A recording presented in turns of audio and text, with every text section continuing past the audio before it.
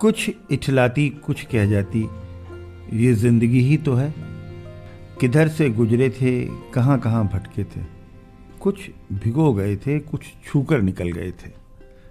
कुछ रुला गए थे, कुछ बहा ले गए थे। आओ गाते हैं तराने अनुभवों की दुनिया के। नमस्कार दोस्तों, आप सबका स्वागत है national institute of social defence और ministry of social justice and empowerment, government of India, media for community foundation New Delhi और पीपल्स इनिशिएटिव लखनऊ के संयुक्त तत्वाधान में वरिष्ठ नागरिकों द्वारा प्रस्तुत इस खास कार्यक्रम श्रृंखला अनुभव लखनऊ में, जिस प्रोजेक्ट को कंसीव और डिजाइन किया है डॉक्टर आर श्रीधर, श्री आलोक वर्मा जी और श्री अरविंद नारायण मिश्रा जी ने। रेडियो कोऑर्डिनेटर हैं अरविंद नारायण मिश्रा जी और प्रोडक्शन कोऑर्डिनेटर हैं कुश त्रिपाठी। दोस्तों, कार्यक्रम में प्रवेश करने से पहले मैं एक बार आपको एक टोल फ्री नंबर बताना चाहूंगी जो हमारे सीनियर सिटीजन्स की मदद और सपोर्ट करने के लिए है। आप इस नंबर का इस्तेमाल सुबह 8 बजे से रात 8 बजे के बीच में कर सकते हैं। यदि आपको किसी प्रकार की मदद और सपोर्ट की जरूरत है तो आप इस टोल फ्री नंबर 14567 पर कॉल कर सकते हैं। एक बार फिर से नंबर रिपीट कर देती हूँ, आप चाहें तो इसे नोट भी कर सकते हैं। 14567। इस नंबर पे doctors, hospitals, old age homes से लेकर लीगल गाइडेंस, इमोशनल सपोर्ट और बुजुर्गों के शोषण के केस में डायरेक्ट इंटरवेंशन और निराश्रित बुजुर्गों को रेस्क्यू कराने तक सभी प्रकार के सपोर्ट के लिए कॉल किया जा सकता है। अब आइए दोस्तों, बढ़ते हैं कार्यक्रम की ओर। मैं हूँ तृप्ति और ये कार्यक्रम आप तक लेकर आ रहे हैं अनुभव लखनऊ। नमस्कार। आज अनुभव पॉडकास्टिंग चैनल पर हमारे साथ हैं प्रोफेसर राकेश चंद्रा। राकेश चंद्रा, हम लोग उनको वैसे वो यूनिवर्सिटी में फ़िलासफ़ी डिपार्टमेंट में टीचर रहे, हेड ऑफ डिपार्टमेंट रहे, लेकिन हम लोग उनको शहर का दार्शनिक मानते हैं और वो एक जीती जागती फ़िलासफ़ी के जो टेनेट्स हैं, जो उसके शिक्षा है, उसको कैरी करते हैं अपनी सोच में, विचार में, जीवन के मूल्यों में। राकेश जी, आपको बहुत बहुत स्वागत है और it's a great pleasure to be with you on this show. हम आपका स्वागत करते हैं और आज आपसे थोड़ी देर बात करना चाहेंगे, ख़ास तौर से बुज़ुर्ग लोगों की जो ज़िंदगी में जो समस्याएं वो परसीव कर रहे हैं, उसमें दर्शन शास्त्र का या जीवन जीने की जो कला है, जो कि हमारी ट्रेडिशनल इंडियन फ़िलासफ़ी सिखाती है, उससे कैसे जीवन को ज़्यादा खुशमय बनाया सकता है। आपका स्वागत है Rakesh ji. Thank you, Arvind ji. We are old neighbors and great friends, so it's always a pleasure to talk to you. जी, राकेश जी, मैं सबसे पहले trying to start with it, क्योंकि मैंने आपको भी शहर का दार्शनिक कहा है, मैं एक स्ट्रेट अवे एक बात ही पूछना चाहता हूँ, कटिंग आउट फॉर्मेलिटीज़, कि आप जो ज़िंदगी जीने की कला है या ज़िंदगी जीने के जो तौर तरीके हैं, हर आदमी थोड़े अपने अनुभव से उनको बनाता है, लेकिन साथ में कोई अगर एक गाइडिंग फोर्स, ज्ञान का एक स्रोत साथ में चलता रहता है तो वो जीवन अच्छा चलता है। दर्शन क्या सिखाता है हमें, हम कैसे इसको एप्लीकेट कर सकते हैं in leading life and particularly the old age में, हम कैसे? आमतौर पर जब हम लोग दर्शन की बात करते हैं तो ये फ़िलासफ़ी या दर्शन को ख़ास तौर से हिंदुस्तान में लगभग हम समझ सकते हैं कि 3 तरह से इस शब्द का प्रयोग होता है। एक तो हम किसी भी जीवन दृष्टि को, पूरे ज़िंदगी को देखने का तरीक़ा, कि हम क्या मानते हैं कि जीवन के मूल्य क्या हैं, जीवन को कैसे जीना चाहिए, किन चीज़ों को हम मानते हैं, हम भगवान को मानते हैं, आत्मा को मानते हैं, नहीं मानते हैं, हम पड़ोसियों के साथ किस तरह का संबंध रखना चाहते हैं, राज्य का क्या स्वरूप होना चाहिए, इन सब चीज़ों के बारे में जो हमारी एक बंधी हुई दृष्टि है उसको हम दर्शन कहते हैं। एक और भी अर्थ है जो आपको अंदाज़ ही है कि जिसमें हम भारतीय दार्शनिक परंपरा की बात करते हैं तो उसमें ये मानते हैं कि 6 आस्तिक दर्शन हैं, जिनमें कि न्याय, वैशेषिक, अद्वैत, वेदांत, मीमांसा, योग इत्यादि हैं। और इनके अलावा भी आप जानते हैं कि शैव सिद्धांत है, वैयाकरणों का सिद्धांत है। तो वो एक टेक्निकल मीनिंग है दर्शन का, जिसके के अंतर्गत हम क्या संसार का अंतिम तत्व है उनके प्रश्नों का उत्तर देते हैं, ज्ञान उसका कैसे होगा इसके बारे में चर्चा करते हैं, और जीवन इनके हिसाब से कैसे जीना चाहिए इसके बारे में भी चर्चा करते हैं। रोचक बात यह है कि जैसा आपने कहा, भारतीय दार्शनिक परंपरा इतनी समृद्ध है कि जहाँ पर आप एक तरफ तो दिग्विजयी राजाओं की बात करते हैं कि जिन्होंने 18 अक्षौहिणी सेना थी जिन्होंने बड़े बड़े फोर्ट्स बनाए और जिन्होंने हज़ारों हीरे मोती से भरे हुए मंदिरों का निर्माण किया, वहीं पर आप ऐसे भी मंदिर देखते हैं जहाँ पर बिल्कुल निर्वस्त्र दिगंबर साधु की भी हम कल्पना करते हैं। तो एक ये बहुत ही समृद्ध विविधतापूर्ण दार्शनिक दृष्टियों का देश है और मुझे लगता है कि यही बात शायद सबसे ज़्यादा मूल्यवान है भारतवर्ष में, कि भारत का जो प्राचीन इतिहास है वो विविधता को लगातार न केवल प्राश्रय देता है बल्कि उस विविधता के संवाद के माध्यम से ही विकसित हुआ। तो जो सबसे पहले कई लोगों का ये मानना है कि हम लोग उपनिषदों में एक प्रकार के सुझाव देखते हैं कि क्या संसार ऐसा था, क्या संसार का ये रहस्य है, क्या संसार के बारे में कोई जानता भी है या कोई नहीं जानता। एक प्रकार की सहज जिज्ञासा से है। ये बौद्धों के जो प्रश्न हुए कि आप जो बात कह रहे हैं उसका साक्ष्य क्या है, उसके जवाब में सूत्रकाल में आप देखते हैं कि न्याय सूत्र में, सांख्य सूत्र में ये तरीके से कोशिश की गई कि हम जवाब दें कि भाई हम ये वाली बात मानते हैं तो क्यों मानते हैं, उसके लिए क्या हम तर्क देते हैं। और ये एक बहुत ही रोचक बात है अरविंद जी, जो कि आपको बहुत ही ज़्यादा मुझे लगता है कि इस ज़माने में भी और सारी दुनिया के लोगों को इस बात को याद रखना चाहिए कि कई लोग यहाँ पर कहते थे कि भारत में, हमारे भी कुछ प्रोफेसर थे, कि भारत में बड़ी ऋषि बायस है कि जो कुछ कहा गया उसको मान लिया गया। बिल्कुल उल्टी बात है जी। जो बौद्ध हैं उन लोगों को अब उनका प्रधान मल्ल वेदांती है, वेदांतियों के प्रधान मल्ल, और मल्ल जो शब्द है वो भी आप देखिए कि बाकायदा कुश्ती करने की बात कही जा रही है। तो ये वो लड़ रहे हैं, तो बौद्धों से लड़ रहे हैं, न्यायिकों से लड़ रहे हैं, और वेदांत जो हम मान रहे हैं कि ब्रह्मसूत्र चतुर्सूत्री है, उसी में वही आदमी उन्हीं सूत्रों में से एक अद्वैत वेदांत निकाल रहा है, एक रामानुज की तरह द्वैत निकाल रहा है, एक विशिष्टाद्वैत निकाल रहा है, एक कुछ और निकाल रहा है। तो मुझे लगता है कि जो जैसी आपने बात कही कि अनेक प्रकार का जीवन जीने की संभावना और उनके लिए अनेक जीवन दृष्टियों की संभावना भारत के दार्शनिक परंपरा से अच्छी शायद कहीं नहीं मिलती। कई लोगों को ये लगता है कि यहाँ पर सब अद्वैत वेदांती है और सब वेदांती हैं। ये बात बिल्कुल सच नहीं है। आपको, और जो सबसे ज़्यादा रोचक और ख़ूबसूरत बात यह है कि जो यहाँ का जो नाट्यशास्त्र है वो जिसको हम पंचम वेद कहते हैं, वो मनाया ही इसलिए गया कि उन्होंने कहा जो सुकुमार मति है, जो कि वेद अध्ययन नहीं कर सकता, जिसका मन नहीं लगता, उसके लिए क्या करें। तो ब्रह्मा के पास लोग गए कि भाई ये लोग जो जंगली टाइप के लड़के हैं इनके लिए क्या करें। तो उन्होंने उनके खेलने के लिए उनको एक गेंद या कंदुक देने के स्थान पर पूरा नाट्यशास्त्र दिया। और फिर उन्होंने ये कहा कि जो अभी हम लोग थोड़ी देर पहले बात कर रहे थे कि जेंडर की भी बात होती है कि लड़के ये क्या करेंगे, लड़कियां क्या करेंगी। तो यूरोप के लंबे इतिहास में ये बहुत ही लंबे समय तक ये था कि लड़के ही लड़कियों की भूमिका निभाते थे। पर ये यहाँ पर नाट्यशास्त्र में उस ज़माने में उन्होंने कहा कि ये जो ये जंगली लोग हैं, इनको ये जब नाटक करने लगेंगे तो इनमें ग्रेस या लास्य कहाँ से आएगा। तो पार्वती ने कहा कि नहीं, मैं और मेरी पुत्रियां सिखाएंगे। तो मुझे लगता है कि जो भारत की जो समृद्ध दार्शनिक परंपरा है उसको कई लोग उसको अगर जब रिड्यूस कर देते हैं केवल मायावाद पे, संसार से विलग होने पर, संसार के प्रति विरक्ति के भाव को एक वर्ल्ड डिनाइंग फिलॉसफी के रूप में, वो भारतीय दर्शन का एक बिल्कुल सही तस्वीर नहीं है। ज़िंदगी को पूरी ऊर्जा से जीना, और आपको भी पता ही है कि आपके तो परिवार में बहुत सारी हवन यज्ञ इत्यादि होते थे, तो आपको याद ही होगा कि वो मंत्र, तो जो पुराने मंत्र तो ये होते थे कि भाई मेरी 100 गायें हों, मेरे 100 पुत्र हों, मैं जीवे में शरद शतम। तो इससे ज़्यादा जीवन के प्रति आसक्ति का तो कहीं पर भी भाव नहीं है। बल्कि मैं ये बात कहने में शायद कॉन्ट्रोवर्शियल लगे, बल्कि हम लोग अपने स्कूल में जिन रिलीजियस टेक्स्ट को पढ़ते थे उन टेक्स्ट में तो ये बताया था prepare yourself for death, death हो जाएगी। यहाँ पर तो जीवन के उल्लास का पूरा दर्शन है, पूरा जीवन जीए। और दूसरी बात मुझे ये लगती है कि कई बार जब मैं पाश्चात्य दर्शन, जो कि मेरा ज़्यादा मैंने पढ़ा, उसमें मुझे ये लगता रहता है कि जब ओल्ड एज की जैसे आपने बात कही, तो वहाँ पर दो बड़ी रोचक बातें कही गई। एक बात जो मुझे याद आती है वो ये कि उन्होंने कहा कि ओल्ड एज में it makes you dry and cold. तो वो ड्राई एंड कोल्ड में, क्योंकि उनका आइडिया ये था कि आपके अंदर के जो मॉइस्चर होते हैं, क्योंकि वो ह्यूमर्स की थ्योरी थी अरिस्टोटल की, कि तो आपके अंदर जो मॉइस्चर है वो धीरे धीरे सूखने लगता है। और जो हम और आप कभी कभी चर्चा करने ही लगते हैं कि भाई अब हमारे जोड़ों में दर्द होने लगा, तो उसकी वो स्वीकृति है। पर हम लोगों को कई बार ये वाली बात भी नहीं भूलनी चाहिए कि ओल्ड एज और यंग को जोड़ने का जो सबसे सुंदर सूत्र देखा ग्रीक लोगों ने, वो था education, experience of old age and the energy of youth. तो बूढ़ा सुकरात युवा बच्चों को पढ़ाएगा हर वर्ष, और जो नए बच्चे हैं वो अपने सामने प्रश्न लेकर आएंगे, ऊर्जा लेकर आएंगे, और बूढ़ा सुकरात अनुभव लेकर आएगा।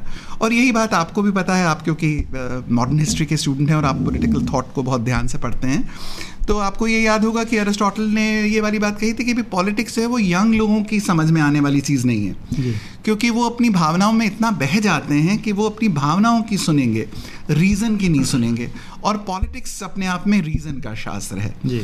और यही सारी बातें मुझे लगता है कि तो मैं ये बात सिर्फ कहना चाहता हूँ कि अगर हम दर्शन के बारे में बात करें तो इतने समृद्ध साहित्य पूरे विश्व का हमारे सामने उपलब्ध है, और अगर हम विश्व साहित्य पर नहीं भी जा सकते और कोई जना ये सोचे कि विश्व साहित्य हमारी समझ में नहीं आता या कोई उसका तिरस्कार भी करना चाहे, तो भारतीय मनीषा में ही आपके पास ऑलमोस्ट सब कुछ है जो कि विश्व दर्शन में है। तो मटीरियलिस्टिक थिंकिंग भी आप देखना चाहते हैं तो आप चारवाक जैसा दर्शन भी देख सकते हैं, बौद्ध जैसा निरीश्वरवादी भी देख सकते हैं, जैन जैसा निरीश्वरवादी भी देख सकते हैं, और आप ब्रह्मवादी निरीश्वरवाद भी देख सकते हैं जो कि ये मानता है कि ब्रह्म ही है, ईश्वर नहीं है, और आप ईश्वरवादी आस्तिक रामानुज वाला भी देख सकते हैं। तो मुझे लगता है कि जैसे नए जनरेशन के बच्चों को जो बहुत चाव होता है कि उनकी प्लेट पे, उनके मेन्यू में बहुत कुछ हो, तो मुझे लगता है कि भारतीय दर्शन का मेन्यू कार्ड बहुत बड़ा है। आपकी व्याख्या से दो बातें जो हमारे जीवन को बड़ा आसपास छूती रहती हैं हर समय, वो ये है कि आप देखिए ओल्ड एज में जैसे 60 के ऊपर आदमी चलने लगता है तो थोड़ी फिजिकल स्ट्रेंथ कम होती है, उसी के साथ साथ मेंटल स्ट्रेंथ कम होने लगती है, और उसके साथ आपको डर बढ़ जाता है। इस डर के पीछे मृत्यु का भय है। तो ये पूरी इंडियन जो फिलोसॉफिकल ट्रेडिशंस हैं उसमें मृत्यु का आना, मृत्यु का वर्ण करना, मृत्यु से का क्या किया जाए, इस पर अगर आप कुछ बताएंगे तो ये बड़ा इंटरेस्टिंग वही मैं आपसे बिल्कुल आप सही बात कह रहे हैं, पर मुझे लगता है कि इसमें सभी दार्शनिक तो एक ही बात नहीं कहते, लेकिन फिर भी जो यहाँ के लोकप्रिय प्रमुख दर्शन हैं वो आपको ये बताते हैं कि आपका शरीर और आपका लिंग और आपकी शिक्षा और आपका वर्ण, ये सब आपके केवल आवरण मात्र हैं जी। लेकिन ये बात भी बड़ी महत्वपूर्ण है कि जो प्रत्येक का मूल्य बहुत है।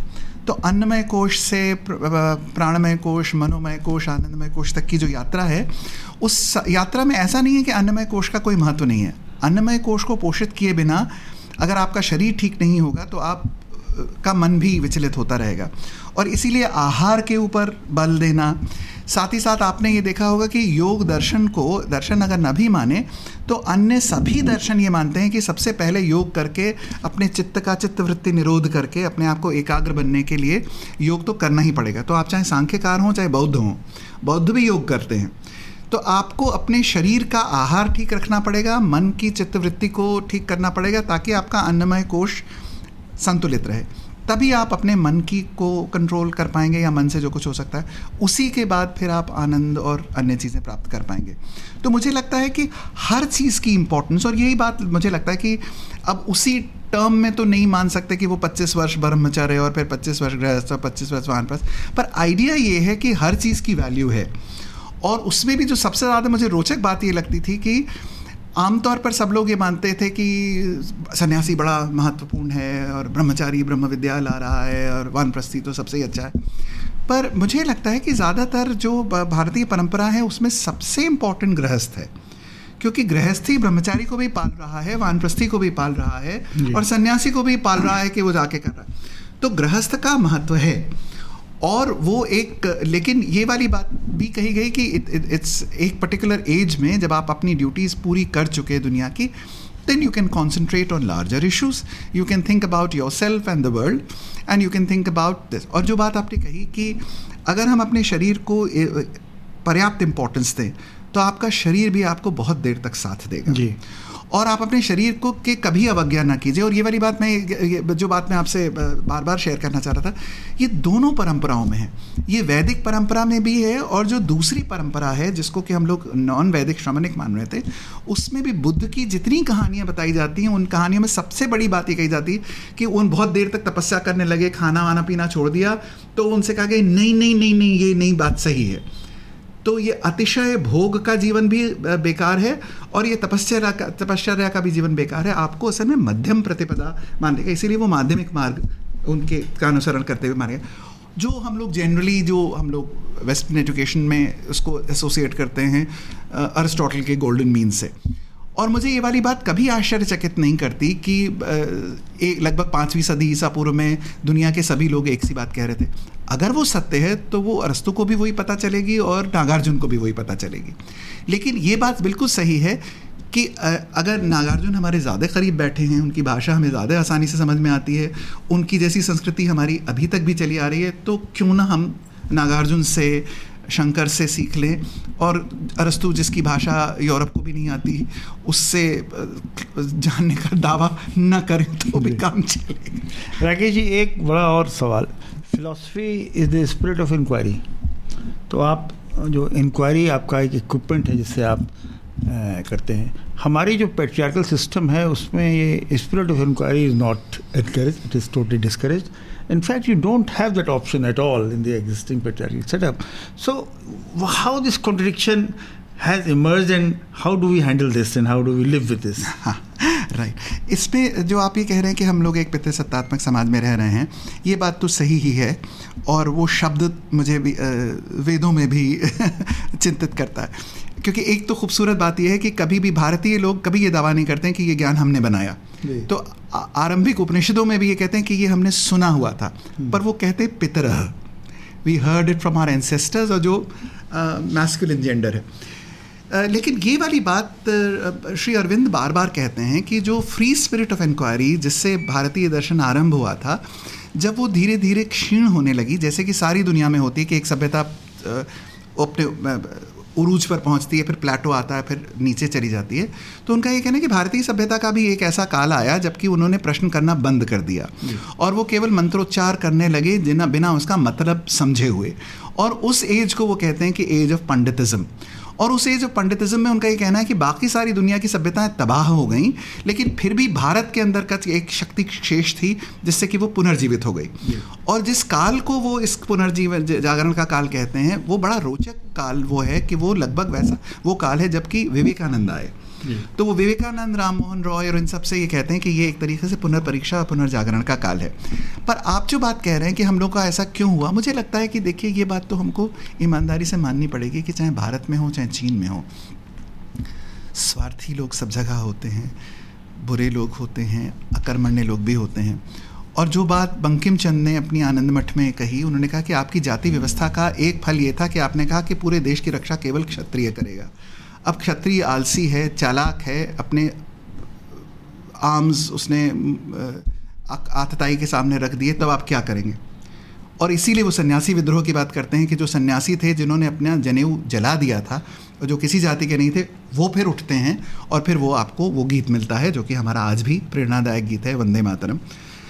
तो ये वाली बात भी हमको एडमिट करनी पड़ेगी कि भारतीय सभ्यता और संस्कृति के गोल्डन एलिमेंट्स के साथ ही साथ सामान्य लोगों की तरह से यहाँ पर भी लेज़ी लोग हुए, जड़ बुद्धि हुए और उन्होंने लगभग वो चीज़ें एक्सेप्ट कर ली जो कि उनको कन्वीनियंट थी, जिनमें से पेट्रियार्की थी और ये था कि अब तुम सवाल नहीं करोगे, जो कुछ कहा गया वो ब्रह्म वाक्य है। क्योंकि ये बात तो कभी कही ही नहीं गई थी।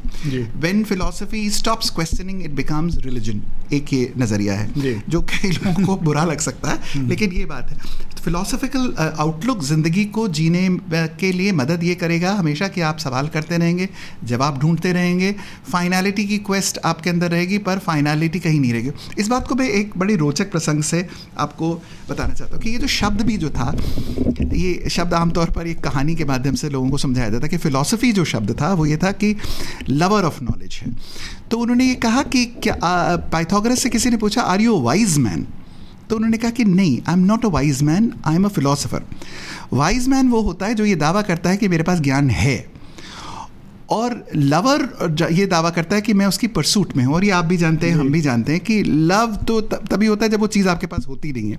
So you are looking for somebody, if you have it then you no more love it, then you are married. So you are a lover only as long as you don't have it. So कुश एक सवाल interesting, personal और आपके ऊपर है, कैसे सोचते हैं आपने शादी नहीं की।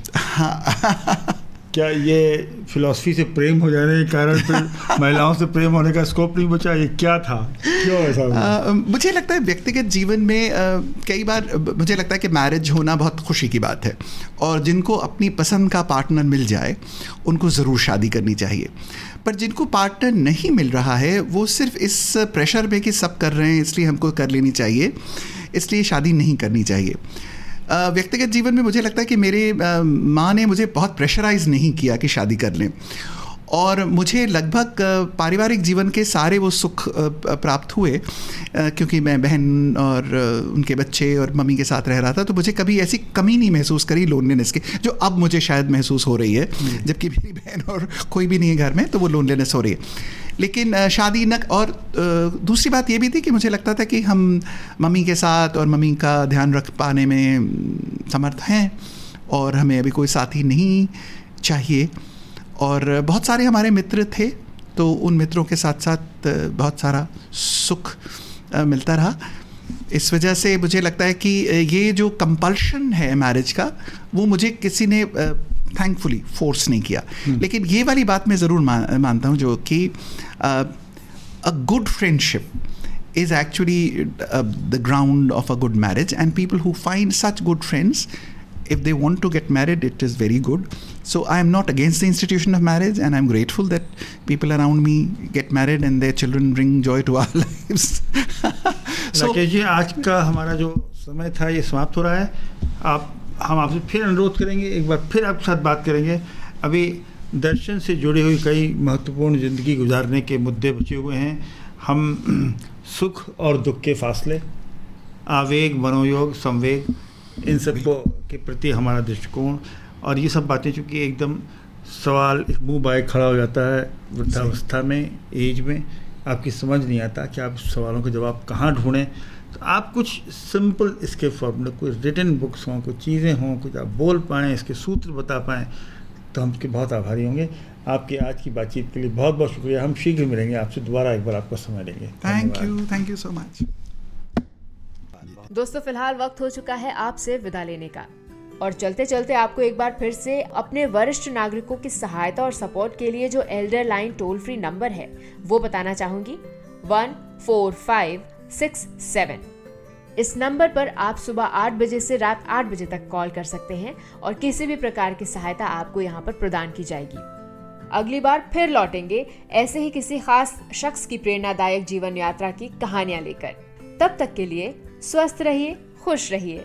मैं तृप्ति लेती हूँ आपसे इजाजत। नमस्कार।